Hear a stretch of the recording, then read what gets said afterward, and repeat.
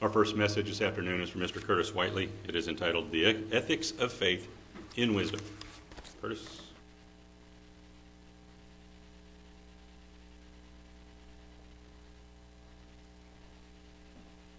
Thank you, Ron. Good afternoon. It's wonderful to see everyone, as it always is, on this nice fall, chilly change day that we have. If you're like me, I really appreciate this change. But get into my message. As Ron just mentioned, this is the seventh part of the series that I started on the book of James back at the beginning of this year, The Ethics of Faith. And today, it's all about wisdom. What a word, wisdom, being wise. That's a common term we've all heard of. We've grown up with it. Maybe we have certain things that we think of, certain characteristics that we think that's associated with this term wisdom. Well, just to kind of review us, in a nutshell, at the beginning of this series, one of the things that I said, and looking at the book of James, is really the entire book is like a book of wisdom. What James is going to be talking about in these 6 passages that we're going to quickly look at today, in a nutshell, is all about wisdom. It's all about wisdom. And so in looking back at what we've talked about through the past 6 sections of this series, we've looked at many different things that all involve wisdom, and in particular, wisdom that comes from God. In whole, the book of James is all about something really, really simple. Putting your faith into practice. Walking the walk, not just talking the talk, so to speak, right? And so through that, we've looked at many different things. We've looked at putting our faith in the way we treat people.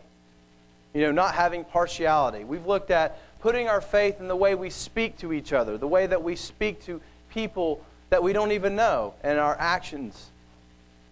So when we look at this message today, this is not the only section of James that really talks about wisdom. In fact, this is almost kind of like a summary of what James has already been talking about. And so some of the characteristics, just to get back to that point I just made a few minutes ago, because the word wisdom is something that we've all grown up hearing about. There's different things that all of us could probably think of when we think of wisdom. Maybe we have a particular situation that we can think back to. Maybe there's a particular person in our life or something that we experienced where we really felt like that was a great example of wisdom. Some of the characteristics that I just wrote down, obviously by no means is this comprehensive. When I think about wisdom, is patience, discernment, perseverance, humility. Humility is huge when it comes to wisdom. Because humility is the act of realizing that you are not capable of and by yourself to understand all things, to know all things, to maybe know the decision on things. And you need to take a step back with patience, having discernment, and maybe evaluate a situation. Caution is another characteristic that I just kind of jotted down here too. To me, that's a characteristic I think of when I think of wisdom. Self-control. Someone who seeks to be objective, not just subjective. The idea of where you try to go in and you try to make a judgment objectively. You don't try to allow your biases to creep into your decision, but you try to, from a neutral standpoint, understand the situation and make a decision upon that. A formal definition of wisdom coming from the dictionary.com website, which I quickly referenced this morning, says this: the quality, this is what it says about wisdom, the quality or state of being wise. Doesn't really tell you that much, does it?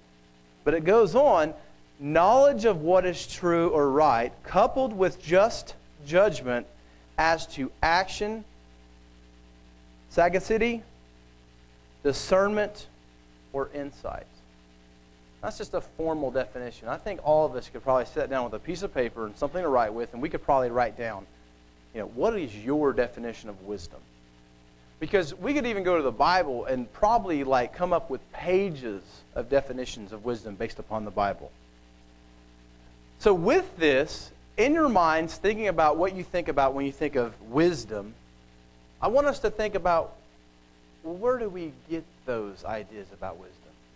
where do we feel that we get our wisdom? Obviously, many of us are thinking probably the same thing. Well, we know the truest source of wisdom is God's Word, the Bible.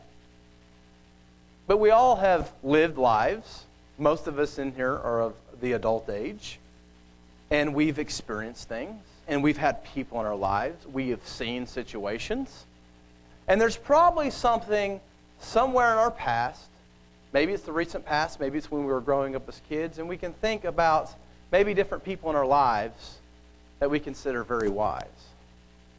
I know, I think many of us would agree with this, but growing up as a kid, I always thought of, because of what they tell you, wisdom, that's an old people thing. People who are old, they're the ones that are wise, not us young people, right? Because there's kind of this adage of like, well, you're young and dumb and stupid, and then you get old and then you become wise. And that's why, it's almost like a rite of passage, like it was like there was an of age to be able to become wise. And not to keep harping on that, obviously, I don't think age means anything. It should, but it doesn't always. I think we can see examples in history where age does not result in wisdom. But me as a kid, and this is something that is really genuine, one of the individuals that I really felt was very wise and I had a lot of respect for, and I have a lot of respect for people in here, but this one's not living anymore, and I think a lot of you would agree with this, is a man by the name of Roger Hausman, which in a lot of ways was a part of some key parts of this congregation's history, and a contributor to some of the key parts of this congregation's decisions,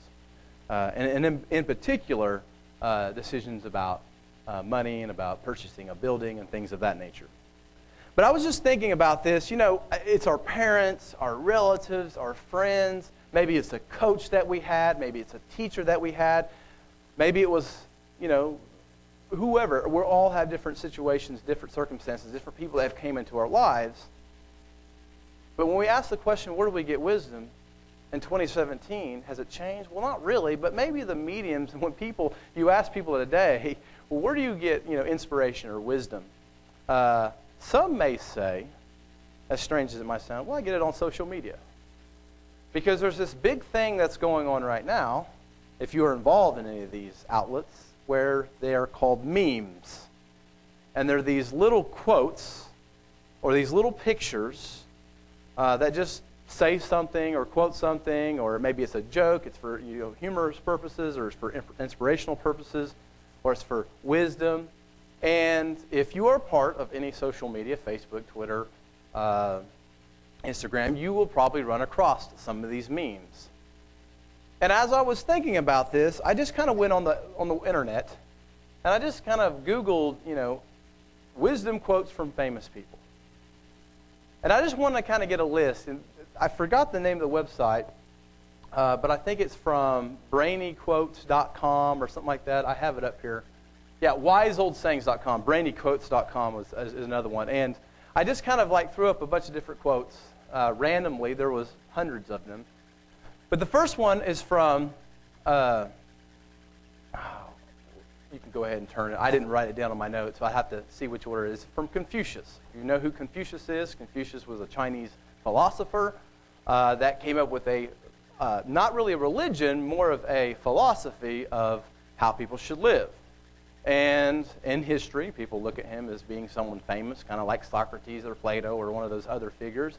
But Confucius wrote or said, life is really simple, but we insist on making it complicated. Now, I'm not promoting or disparaging any of these quotes. It's not my favorite quotes or anything like that. This was just a random pick, and so I just want to kind of put that out at the outset. But you might run across some meme someday, or some saying, maybe it's on a billboard somewhere on a marquee, and you'll read something, and it's a quote like this. The next one is from, and again, I didn't write them down on my paper. It's from Abraham Lincoln. In the end, it's not the years in your life that count, it's the life in your years. Maybe you've heard of this quote from Abraham Lincoln before.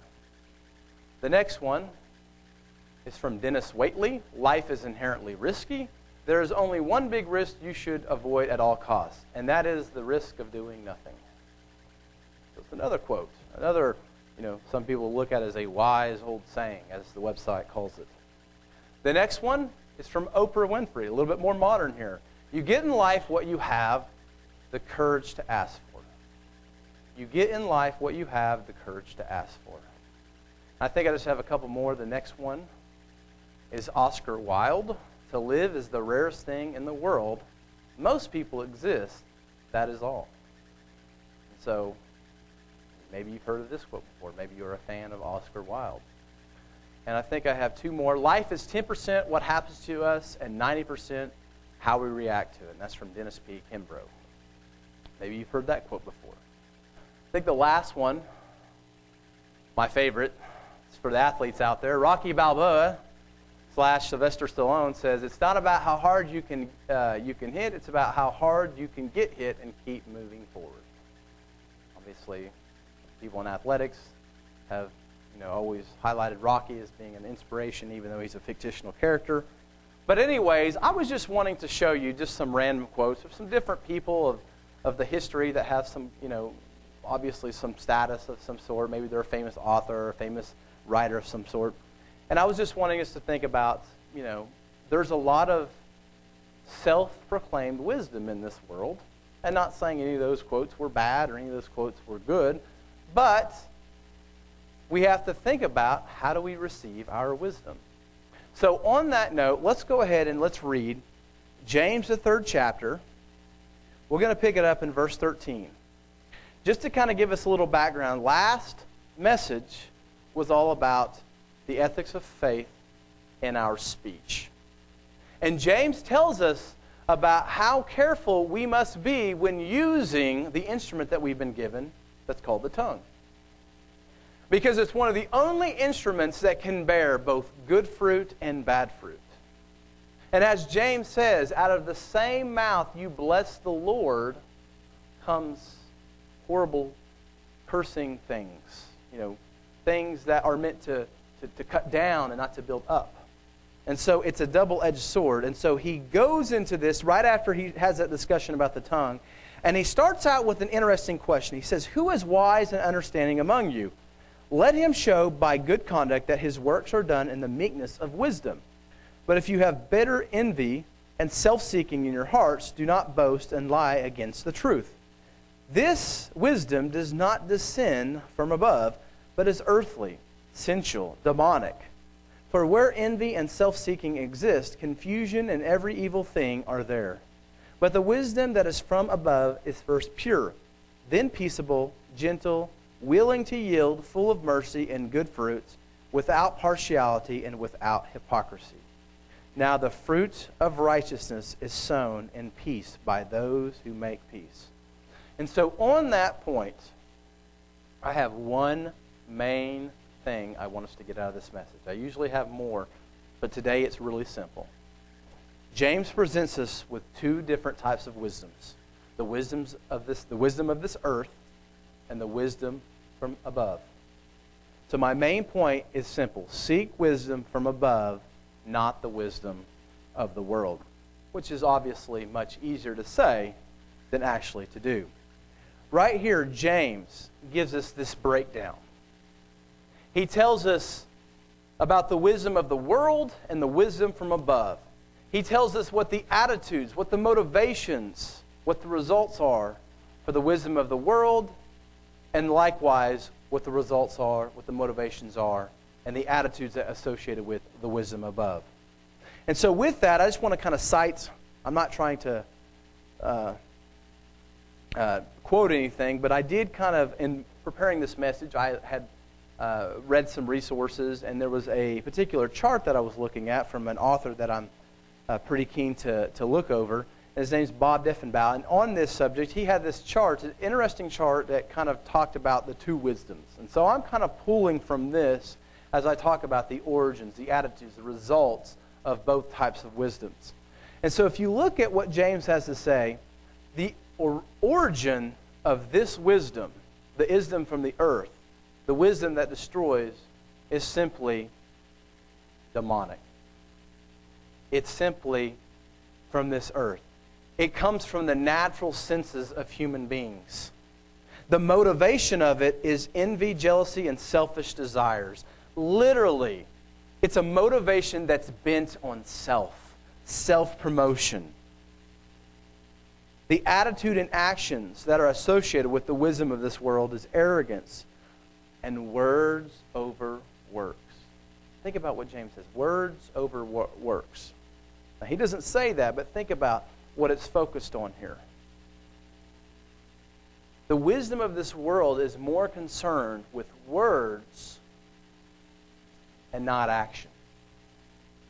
We can see people that say all the right things, they do all the right things, and this is kind of going back to what our first or the last section of this series was all about.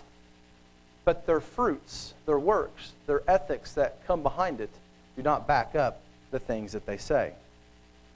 Also notice, and I want to bring this out in just a little while whenever we're looking at another section, in the New King James, there's this word that's translated sensual. That's kind of an interesting and complicated word to kind of really get the full meaning in the context of what James is using this. He says that not only is it worldly, the wisdom of this world, bent on itself and it boasts and it's demonic, but it's sensual. And that word can have many different meanings, but in a nutshell, simplified, it just means humanity. It means like the animistic, nature of humans apart from God. And if we can think about that, we all have natural inclinations, right? We all, as human beings, have natural appetites or natural things that maybe make us motivated to do something or make us, excited about something. Maybe it's words, maybe it's humor, maybe it's things like that. And so what James seems to be getting at is that this wisdom, this sensual wisdom, is more interested in the quick little memes, and nothing against memes or anything like that, but the quick little sayings. Oh, that sounds crafty, that sounds clever. That person's better at speaking or better at saying or better at delivering maybe a so-called wisdom speech than that person over here. Never mind the person over here that's not as good.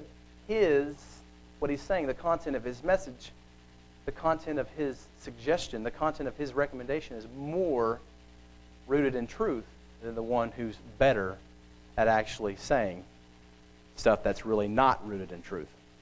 And so when you look at all of these different wisdoms, or you look at the wisdom from the earth, rather, you look at the production, what it results in: disorder, evil practices, and destruction. We're going to see an example of that in just a few minutes. When we look at the wisdom from heaven, obviously it has the exact opposite.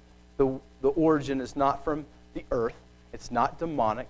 It's not bent on the human senses, but rather comes straight from God himself. The attitude that is behind it is meekness, humility. Because the attitude behind the wisdom from above is an attitude that's not set on self, but rather set on where it originates from. And it's also an attitude that results in actions. Actions that are pure, peaceable, gentle, accommodating, full of mercy and good fruits, impartial and not hypocritical. All of those things that are associated with what James has been trying to say throughout the previous parts of this message or of this letter here. And the results are simple: righteousness, peace, and blessing. I wrote something down when I was thinking about this. And this isn't a quote from me. This isn't a wisdom quote. This was just me trying to figure out a way to kind of comprehend exactly what James was saying. But true wisdom, in the end, because what James seems to be bent on telling us is that wisdom is demonstrated through a good life in humility. A life that doesn't just go around saying the right things, but lives the right things. That proves itself through the humility that's manifested in the individual. So true wisdom will result in a manifestation of God's righteousness in our behavior. So if you want to ask the question, who's someone that's wise? Is it because they're just really good at answering your question? Or is it because they've demonstrated a life that lives the wisdom, and that wisdom has resulted in their humility, into their meekness, into their allowance to realize that they don't know everything, that they don't have all of the answers. And so with this, I want to go to John the 7th chapter, and I want to look at, I think, what we would all agree with, the greatest demonstration of wisdom, the greatest demonstration of humility that we could find in the entire Bible, and that is, of course, Jesus himself. And I'm going to John the 7th chapter because this has been always something that has stuck out to me. And in particular, when it comes to the way that we as societies and cultures think about who is wise and who is smart and who's the expert. And looking at how Jesus, he doesn't fit into the paradigm of his time. And if you really think about it, if we live as the Bible tells us to live and with the wisdom of God, we're not going to fit into the paradigm in our own culture either. So here in John the 7th chapter, just to give you some context, Jesus has instructed his disciples to go up to Jerusalem and keep the feast, but he himself stayed behind in Galilee and waited to go to Jerusalem about midway through. And picking it up in verse 10, John says, "But when his brothers had gone up, he also went up to the feast, not openly, but as it were in secret. Then the Jews sought him at the feast and said, 'Where is he?' And there was much complaining among the people concerning him. Some said, 'He is good.' Others said, 'No, on the contrary, he deceives the people.' However, no one spoke openly of him for fear of the Jews. Now, about the middle of the feast, Jesus went up into the temple and taught.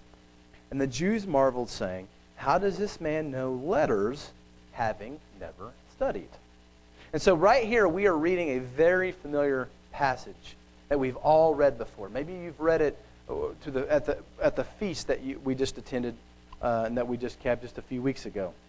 This is a very familiar part of the Scriptures for us. And Jesus here has gone up to the feast, and it looks like he didn't go for a reason. He didn't go initially for a reason, but we know that Jesus, and we're going to get to this, was having to kind of navigate through some dangerous waters.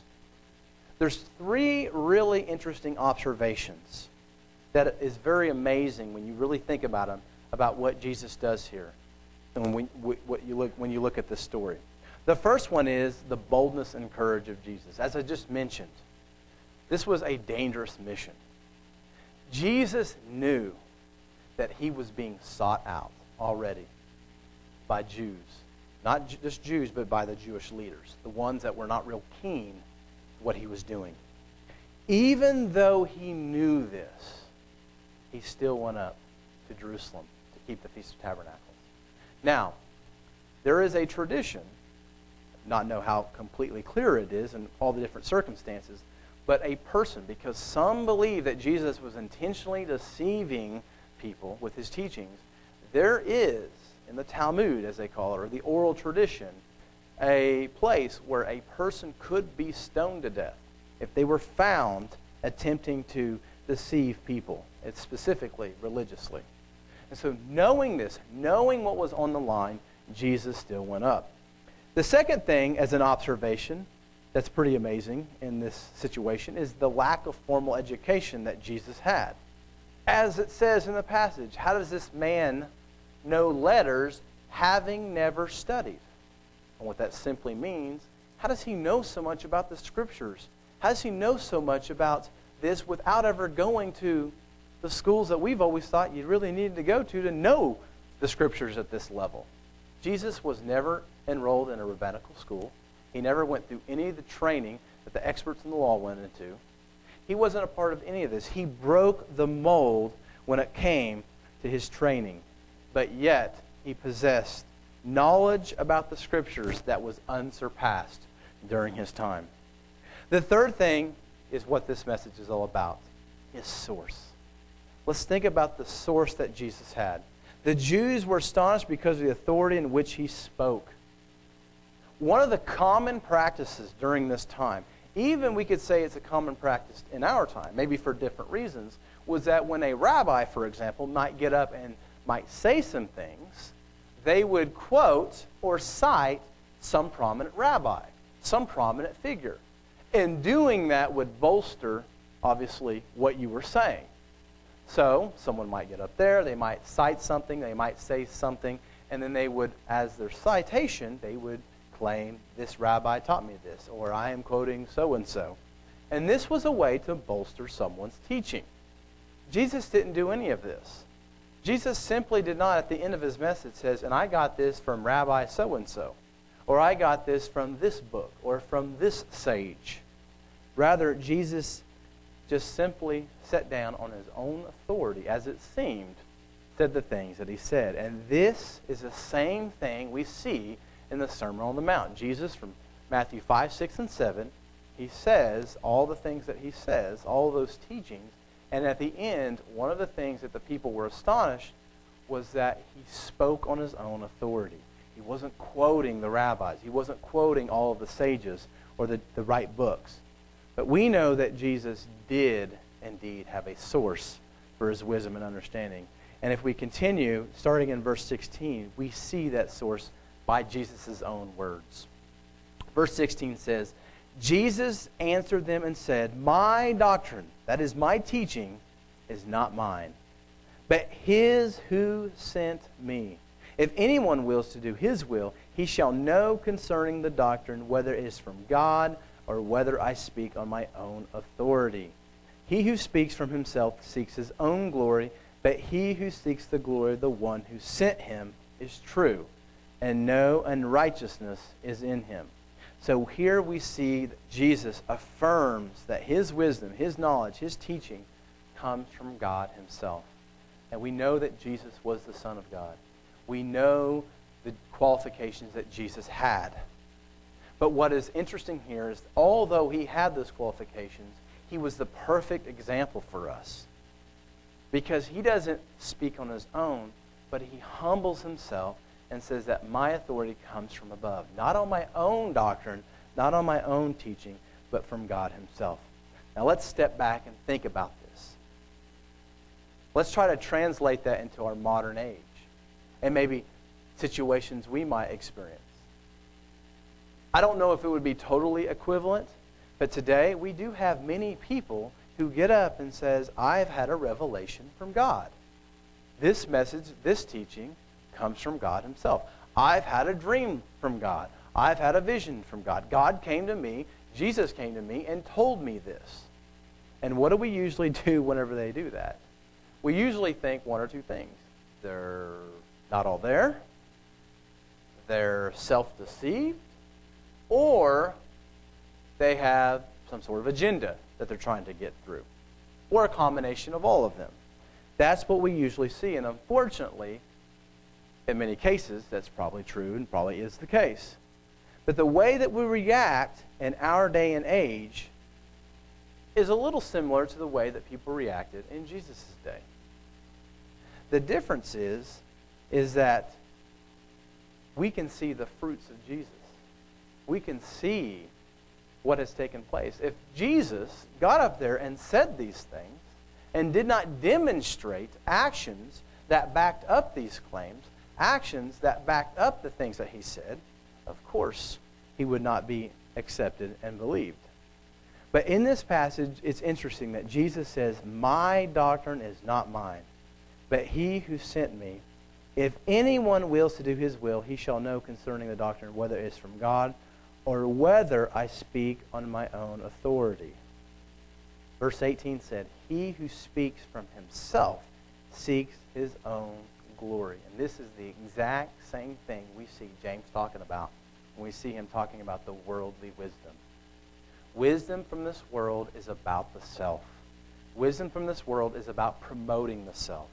It's a wisdom that is motivated by positioning oneself higher for their own gain. Not positioning themselves higher in God's standing, but higher for man's standing. Worldly wisdom wants to impress worldly people, worldly things. So looking at this and moving on, we see that God, in this case, was the source of Jesus' wisdom, as we already knew. So there's three things. What things can we get out of this story of Jesus and the way it's more or less the way people reacted? You know, I don't want to fault the way that people thought about Jesus, all of them. Because to many of them, it probably was kind of strange. You grow up in an age, this is the way people do things, and when people don't do things the way that you think they're supposed to do things, it makes people uncomfortable. That's something we experience today in our own 21st century context. We are not above this type of behavior, even in our own tradition. We see that through Christian history, people have come on the scene, they do things differently, and sometimes we're a little bit nervous about that. And so we want to be quick not to judge this situation too quickly, and not to say, oh, look at them, how unrighteous they were. They were so undiscerned, and they were so unspiritual, they couldn't even figure out what was going on. We have the luxury of looking back 2,000 plus years later, having a whole story in one setting, looking at it, to see how everything unfolded. But rather what we want to do is we want to look at these scenarios, look at these stories, and try to gain wisdom from them, and try to gain understanding, and try to learn from them as God has intended them to do. So there's three things I want to bring out in looking at this. And we're going to look at another little scenario in just a minute. But the first one is that the world is saturated with carnal and false wisdom. That wisdom that James talks about, that worldly wisdom, the world is full of it. The world is full of it. Today we live in a world that is corrupted and drowned in false wisdom. And it's not hard to find. Literally, you can find it at the click of a button. You can find it at just clicking a controller. The world is full of false wisdom. We see it in politics and academics and, of course, religion. We live in an age where science, philosophy, humanism have literally become religions themselves. And above all, they are mechanisms for promoting the self. In the context of Paul's day, he had to deal with a particular situation that involved worldly wisdom as well in the church of Corinth. Let's go ahead and let's turn to 1 Corinthians, the 2nd chapter. Many of us have been familiar with this, the problems of the Corinthian church that Paul had to deal with, that Paul had to instruct. But in this context, Paul opens up his book talking about the divisions that are going on within the church. In fact, there's divisions that are so strong that some people were saying, no, I'm a follower of this person. Oh, I'm a follower of that person. I'm a follower of this person. Or this person baptized me. Hi, I'm so-and-so, and I was baptized by Apollos. And that means something. That's literally how people were reacting in this particular context. And so we see that Paul, in the 1 Corinthians, the 2nd chapter, verse 10 through 16, he says, "But God has revealed them to us through His Spirit, for the Spirit searches all things, yes, the deep things of God. For what man knows the things of a man except the spirit of the man, which is in him? Even so, no one knows the things of God except the Spirit of God. Now we have received not the spirit of the world, but the Spirit who is from God, that we might know the things that have been freely given to us by God. These things we also speak, not in words which man's wisdom teaches, but which the Holy Spirit teaches, comparing spiritual things with spiritual. But the natural man does not receive the things of the Spirit of God, for they are foolishness to him, nor can he know them, because they are spiritually discerned." And what's interesting is that Paul right here uses that phrase, the natural man. It's kind of a similar word to what we talked about, that sensual word that we saw in James, which talks about and denotes, it's the Greek word, psychikos. I'm probably not pronouncing that correctly, but it describes the natural life apart from God. The natural life apart from God, literally denoting how naturalness of humans cannot discern or understand the spiritual things of God. And so right here, and picking up in verse 15, let's just finish this. "But he who is spiritual judges all things, yet he himself is rightly judged by no one. For who has known the mind of the Lord that he may instruct him? But we have the mind of Christ." And see, that's what was going on in this particular context. It seemed to be that people were like more bent on, well, hey, this guy, he has really smooth words, man. He's so clever, and the way he talks about he has this knowledge, and he has like these secret ideas or these new ideas about this, and that's kind of what people were being drawn to. The sensual side of their human nature was getting them. And Paul was sitting here talking about, listen, guys, I mean, there's many things that we have problems with in this church, but I'm going to address this one first. So I just want to, that first point, the world is saturated with carnal and false wisdom, even in religious circles. Secondly, we must be willing to accept God's wisdom and will. In the story we just read about today, many that came into contact did not believe Jesus. Many of the people did not come into contact, that came into contact with Jesus did not believe him, because he did not fit the mold that he felt that he should fit. And so what we have to do is we have to be willing to accept God's wisdom and will, and the way we do that is judging it by the fruits, by the things that people actually are producing when it comes to this. The third thing, and just kind of quickly going through this, just running out of time, those who speak on their own authority glorify themselves and not God. And that's exactly what James was getting at, and that's exactly what Jesus was getting at when Jesus was saying the things that he said. Jesus tells us that he who speaks from himself seeks his own glory, but he who seeks the glory of the one who sent him is true, and no unrighteousness is in him. But we must ask the question, what are the reasons people speak on their own authority? Even Christians, even people that are supposed to be, leaders within, God's church. I'm not speaking about anyone here. I'm just saying that we've seen from the past, from our own history. Number one, pride. Pride's a simple answer. They trust in their own wisdom and knowledge, wanting notoriety for themselves. Have we ever been in a situation where we felt like we were motivated by our own pride? By maybe getting some sort of notoriety out of something? Maybe someone holds you up in esteem, and they think, man, you're really an expert in this. You're really knowledgeable, and you kind of let that get to your head. And this is a situation. These are things that we have to think about. We can't think in terms of, this is what the world does, is what we do. Because we live in the world, and we still have carnal nature, although we've been baptized and we are putting off that old man. Secondly, another reason, lack of faith. This is a big one, I think. People sometimes feel that they have to add to the words of God as if they're not sufficient. Think about that. They have to add to the words of God as if they're not sufficient. Notice Jesus' example. He did not need to add to the teachings of God.